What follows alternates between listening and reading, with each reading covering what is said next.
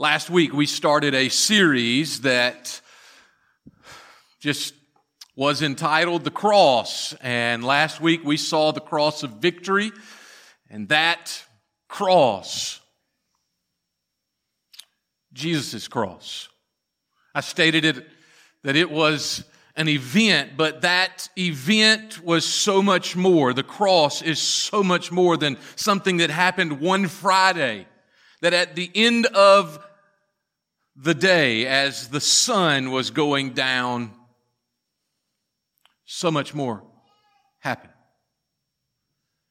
The verse that we have for this month in 1 Corinthians chapter 1 that we stated, it is about that cross, the cross of victory that brings power. Without that cross, without Him doing what He did on that day, there is no power. There is no reason for us to be here. And so some 2,000 years later, we bring the cross to today. And that's just the title of our message this morning, The Cross for Today. So as we shift gears just a little bit in talking about the cross, and we see the cross of today, let me ask you a couple of questions and then maybe one or two more. What does it, the cross, mean today? What does the cross mean today? What is this life that you and I are living? What is it to be about? And so trying to understand those questions, let me ask one more and then we'll continue. Who are you? Who are you?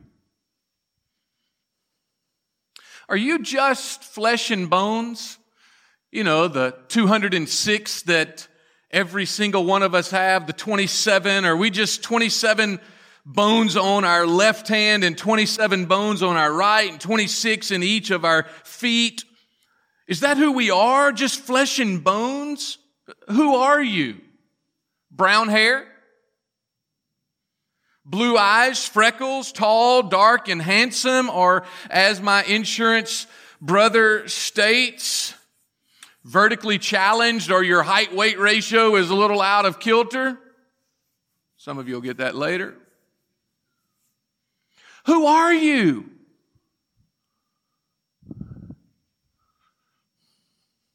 Is it just physical attributes that make us who we are? My argument to you this morning is this, that you and I are so much more than that. You and I are more than flesh, bones, hair color, even personality. You and I are created beings with a soul, with an eternal soul that will spend eternity in one of two places, period. And we are jumping into a passage of Scripture. And that's the one thing that I hate about preaching a series of sermons, that we just jump into this passage and then next week we'll jump into another passage. But I believe that we need to do that periodically, but I would rather just start in John's Gospel, chapter 1, verse 1, and go all the way through it so that we can get the context. But here's the context of this passage that we're jumping into. Right before it, Jesus asked His disciples two questions. Who do people say that I am? Who do people say that I am? And they answer, well, some of them think that you're Elijah. Even some say that you're John the Baptist. But they say that you are a prophet or a teacher. Okay? Well, disciples sitting around me, Jesus asked this question. Who do you say that I am? And from that question, Jesus does something that only He does. Peter answers him the question, and then there is something else that Jesus says, and Peter answers again. And in those two answers that Peter gives, it is the polar end of the spectrum from each other. And Jesus' response is the greatest response in both of those instances of polar extremes that He does to anybody else. Jesus says, "Who do you say that I am?" And Peter says, "You are the Christ, the Son of the living God." And Jesus says, "Peter, you couldn't get that on your own. God gave that to you. That is awesome." And then Jesus says, just to let you all know, disciples, that the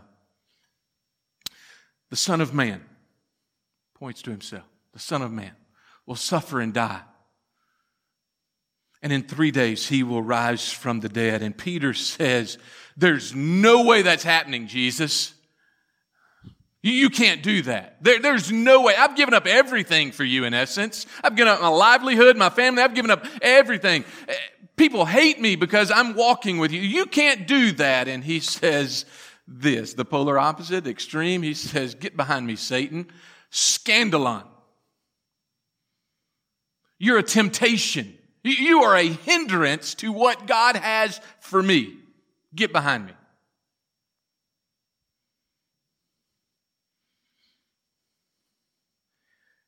And then Jesus, after that, says these words. Then Jesus told His disciples, "If anyone would come after me, let him deny himself, take up his cross, and follow me. For whoever would save his life will lose it, but whoever loses his life for my sake will find it. For what will it profit a man if he gains the whole world and forfeits his soul?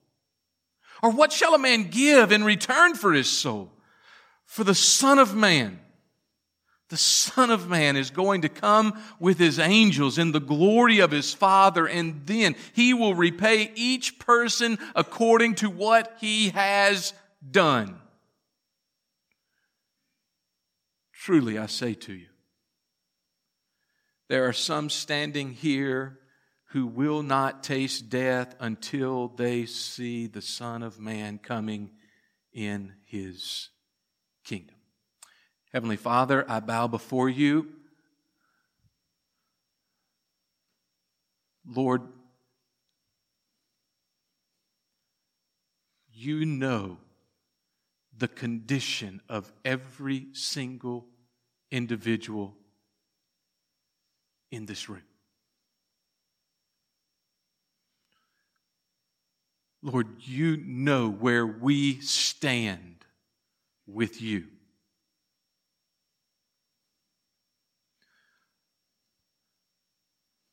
Father, you gave us this passage. Mainly, I believe You gave us this passage for those of us who are believers in You.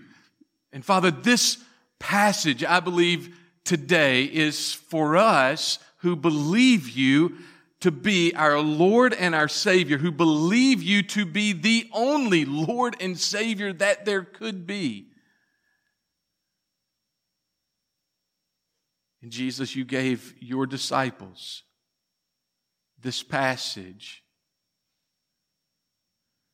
so that we would know what our lives should look like, what the activities of our lives should be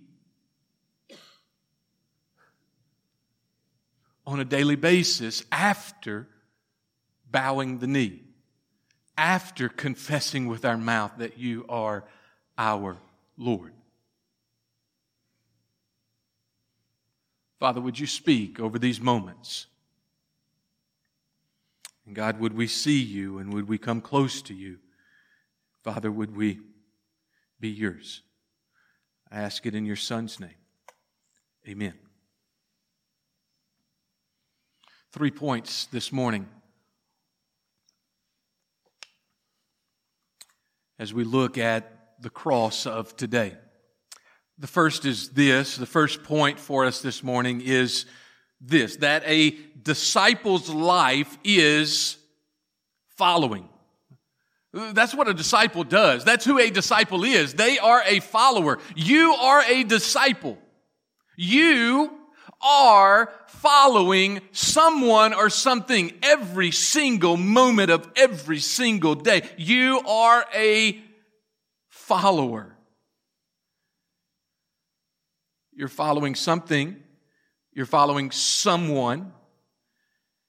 And Jesus says to those sitting around him, he said, all right, disciples, if you want to follow me, then the invitation is there for you. The invitation was there 2,000 years ago as they were in Galilee, as they were in Jerusalem, as they found themselves in Israel, and they found themselves walking every single day and spending hour upon hour, day after day with this Savior. They were offered to follow him. And the offering is still there for you and for me today. But you're following someone. I'm following something. Every day we are followers. Some of us like to think that we're blazing our own trail, but we are all followers. A disciple is one who follows. A disciple is to be one who looks like the one that he or she is following. So therefore, if you and I were to go and look at the mirror in our bathroom and just take a good hard look. I did this week and I hated it. But I made myself look at the mirror, and I'm just joking halfway with you right now, but I looked at that mirror and I said, you are a follower of Krispy Kreme donuts, buddy. Whew. You are a follower of a blue Lazy Boy chair. But then I looked a little deeper, and it's more than physical attributes to be a disciple. And the disciples that were following Jesus, they all had a physical characteristic or physical attributes, but there was also something deeper. There was also some spiritual attributes that were coming to the surface and were seen. And if you and I look at the mirror of who we are all following someone, following something, and we look like those things that we follow. Disciples' life is following, and that invitation is there. But then he goes there in verse number 24 and continues and says, if anyone would come after me, let him deny himself. Following Jesus is all about denying self. You say, how does that go together for those who are following and denying self? Well, the answer is this. Let's look at Jesus. He is the ultimate example. If you and I are disciples of Jesus and we are to look like Jesus and we're following Jesus, therefore we are going to look like Jesus, then what did he do? Philippians chapter 2, verse 5 down through verse 8 states, this is what he did. Have this mind in yourselves, which was also in Christ Jesus. All right? So if we're being followers, if we're being disciples, then we need to have the same mind that he had. Have this mind which is also in Christ Jesus, who though he was in the form of God, did not count equality with God a thing to be grasped, but emptied himself, denied himself, emptied himself by taking the form of a servant, being born in the likeness of men, and being found in human form, He humbled Himself by becoming obedient to the point of death, even death on a cross. One of the attributes, one of the items that you and I can look at, you and I can see, if we are followers of Christ, we need to look like Him. And He looked like one who would deny Himself. He looked like one who would humble Himself, even to the point of being a sacrifice, even that of the cross. Denying self is hard, isn't it? You love you. You love you more than you love anybody else most of the time. Now, there are those rare occasions, like when you're looking in the mirror and you're like, man, you look terrible. But there are those rare occasions when you don't love you as much as you might love somebody else. But you love you. And to deny yourself, for us to deny ourselves is hard. So if a disciple's life is following, and that part of following is denying yourself, how do we act that out? Take a look at yourself for a moment. As a follower of Jesus, you are to look like Him. Do you? Do you look like Him, students? Moms, do you look like Him? Dads, do you look like Him? Sir, ma'am, do you look like Him? Do you look more like Jesus today than you did last month? How have you grown in the last year spiritually? You are to be further down the road than you were in 2017, in 2016, in 2012. If you knew Jesus in those years, you and I were to be further down the road than at that moment. What has changed in your life the last 6 months that brought you closer to your rabbi, that brought you closer to your teacher, that brought you closer to your Lord? Jesus was on a mission.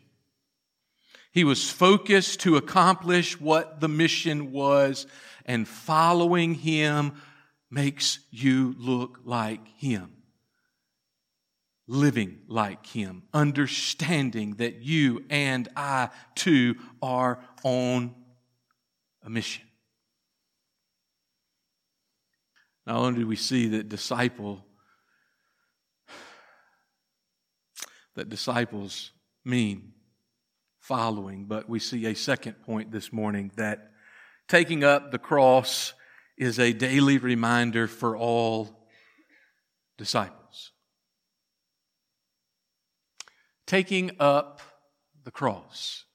Jesus says right there in verse 24, if anyone would come after me, let him deny himself and take up his cross. This is one of few passages, not the only, but one of few passages that all four Gospels has. All four Gospels have this paragraph, have this episode, have this account between Jesus and the disciples. Luke records it just a tad different than Matthew does. Luke states this, if anyone would come after me, let him deny himself and take up his cross daily and follow me. Taking up the cross is a daily reminder for all disciples. In 1951, a pastor in England recorded these words about taking up the cross, and I believe that they resonate for you and for me to try to understand what is the cross. Dr. Akinga stated this: The cross is not the little fiddling cross that you have picked up because you have a provocative husband or an intemperate wife or because you have some trouble or sickness. That is not your cross.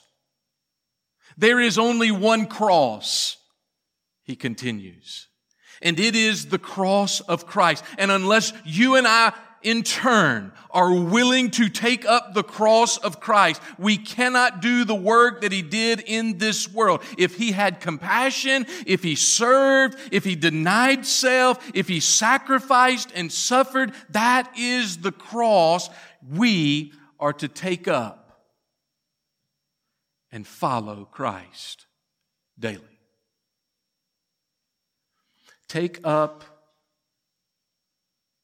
his cross daily.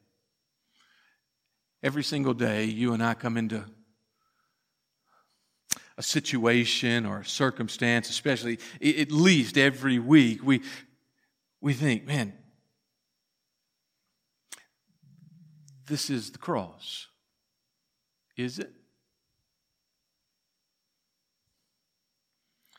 The cross that you and I are to bear, the cross that Paul speaks of in Ephesians, that he speaks of in Romans, that he speaks of in Galatians, that he speaks of to those in Corinth, is this cross. It's not a different cross. And for you and for me, we must take up the cross. What does it mean? Let me give an example quickly, and we'll move to the third and final point this morning. I've shared this with you before. It just blew me away when it occurred. I was serving on staff at First Baptist Church, Durham, North Carolina. I was youth minister, interim youth minister for 3.5 years. That's a long interim. That's a long youth ministership for that matter, but it was a long interim. And we got a new pastor. And the pastor is still there today. But Dr. Davis loved to go to the public library. And on Mondays, he would walk across the street from our campus, from First Baptist Durham, and he would walk to the public library a couple blocks away, and he would just sit down and he'd study. And he is a brain. He is graduated from MIT, graduated from Southern Seminary with a doctorate in philosophy. I don't think he's ever made a B. He has memorized so many books of the Bible, like 35 of them and counting, and they aren't all Obadiah, right? And so he was sitting there and he was looking through some periodicals, and he saw a magazine that should not be in the periodicals that he thought, and that magazine was Playboy. And he took the copy to the front desk and said, I don't think that this is a periodical. And it was as if he stood up and said, we need to have all of government overthrown. There was news stations, there were newspaper articles, and I watched him day after day, and I watched him week after week, and he just took the blows because he was standing up for Christ. Christ wasn't there at the moment, physically, but his representation was there.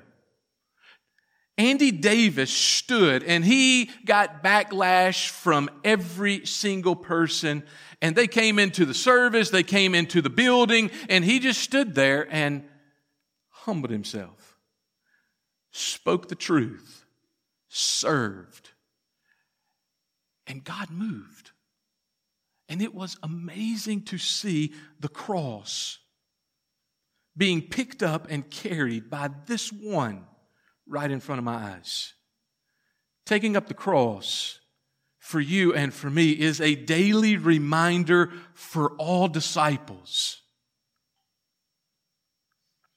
Final point this morning.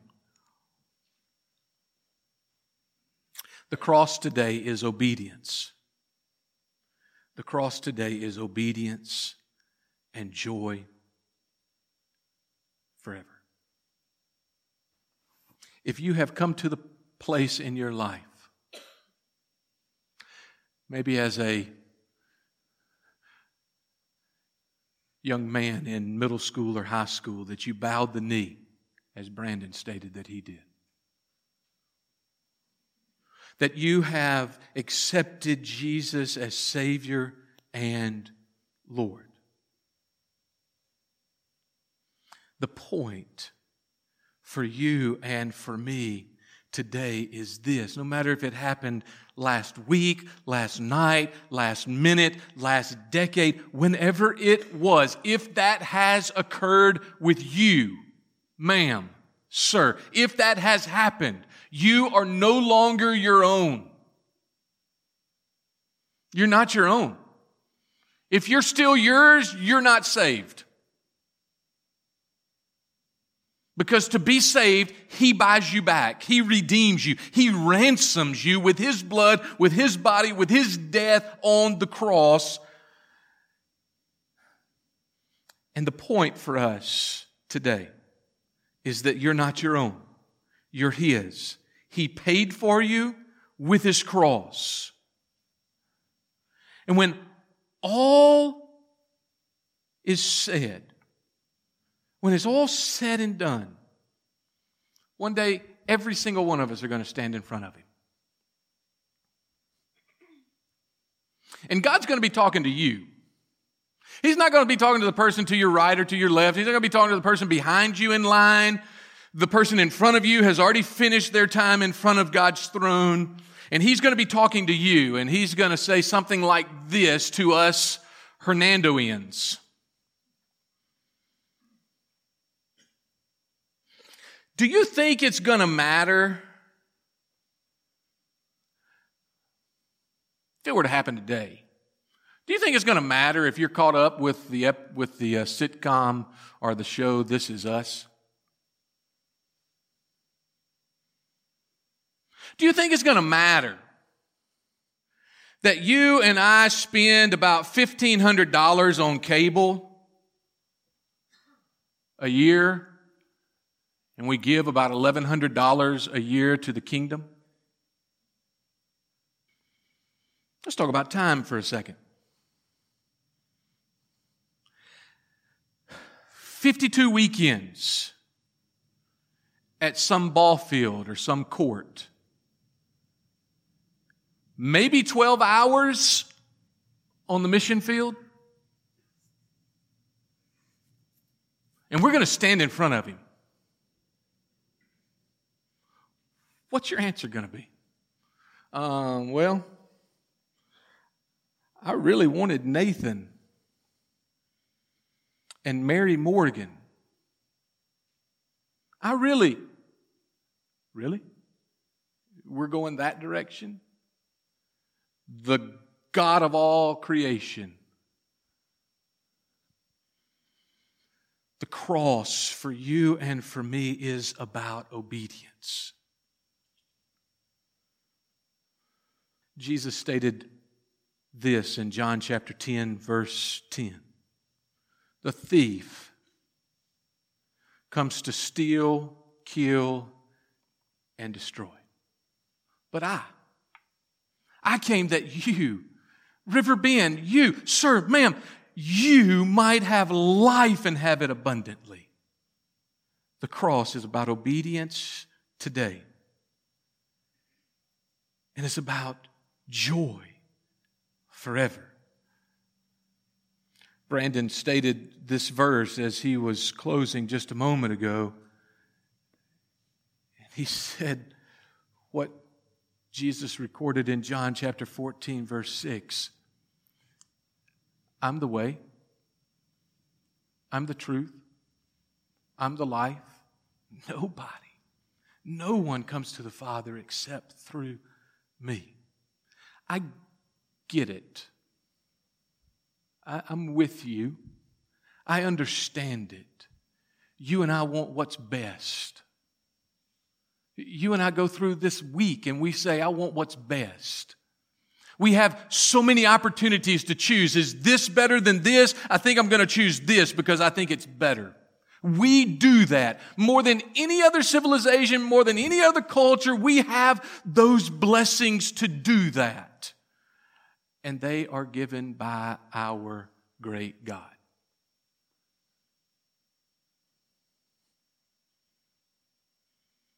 Jesus says this. You want what's best? I have it for you. Why don't you follow me? You want what's best?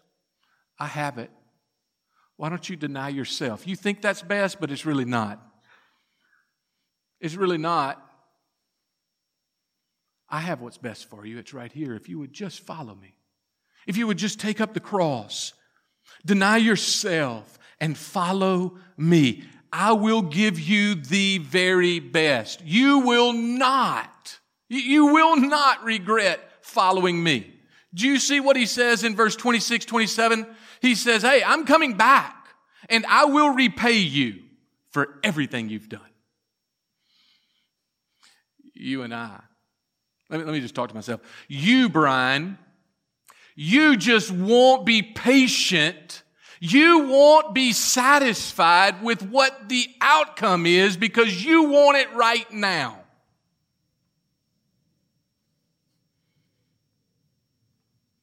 I close with this quote. It's a pretty long one, but I close with this quote from W.W. Martin, 1931, another present-day preacher, right? On the one hand, there is the challenge of Christ, and it has been laid in front of you. And on the other, the pull and the tug of this present world. And now comes the hour, the moment of decision for you and for me. We're at the parting of the ways. One leads back to a life with its former experiences of dissatisfaction and failure, defeat and disappointment. And the other leads us upward and onward to a new experience, to a life exhilarating and yet difficult, to a life buoyant and yet costly, or in scriptural language, to a life more abundant.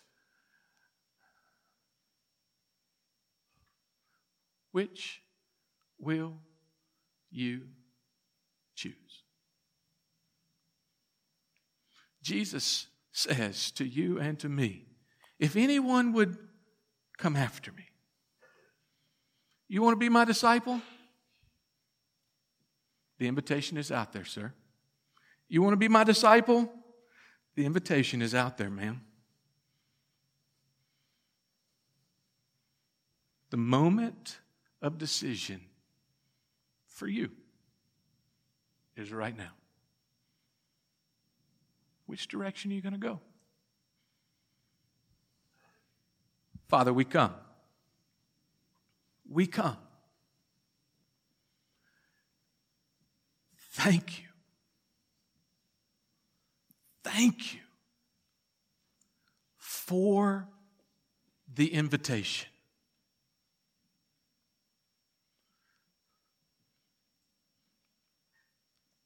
Jesus, may you be glorified today in this place. From these moments of looking at your word, may you be glorified. Father, may you be glorified. Spirit, may you be glorified. Would you please work?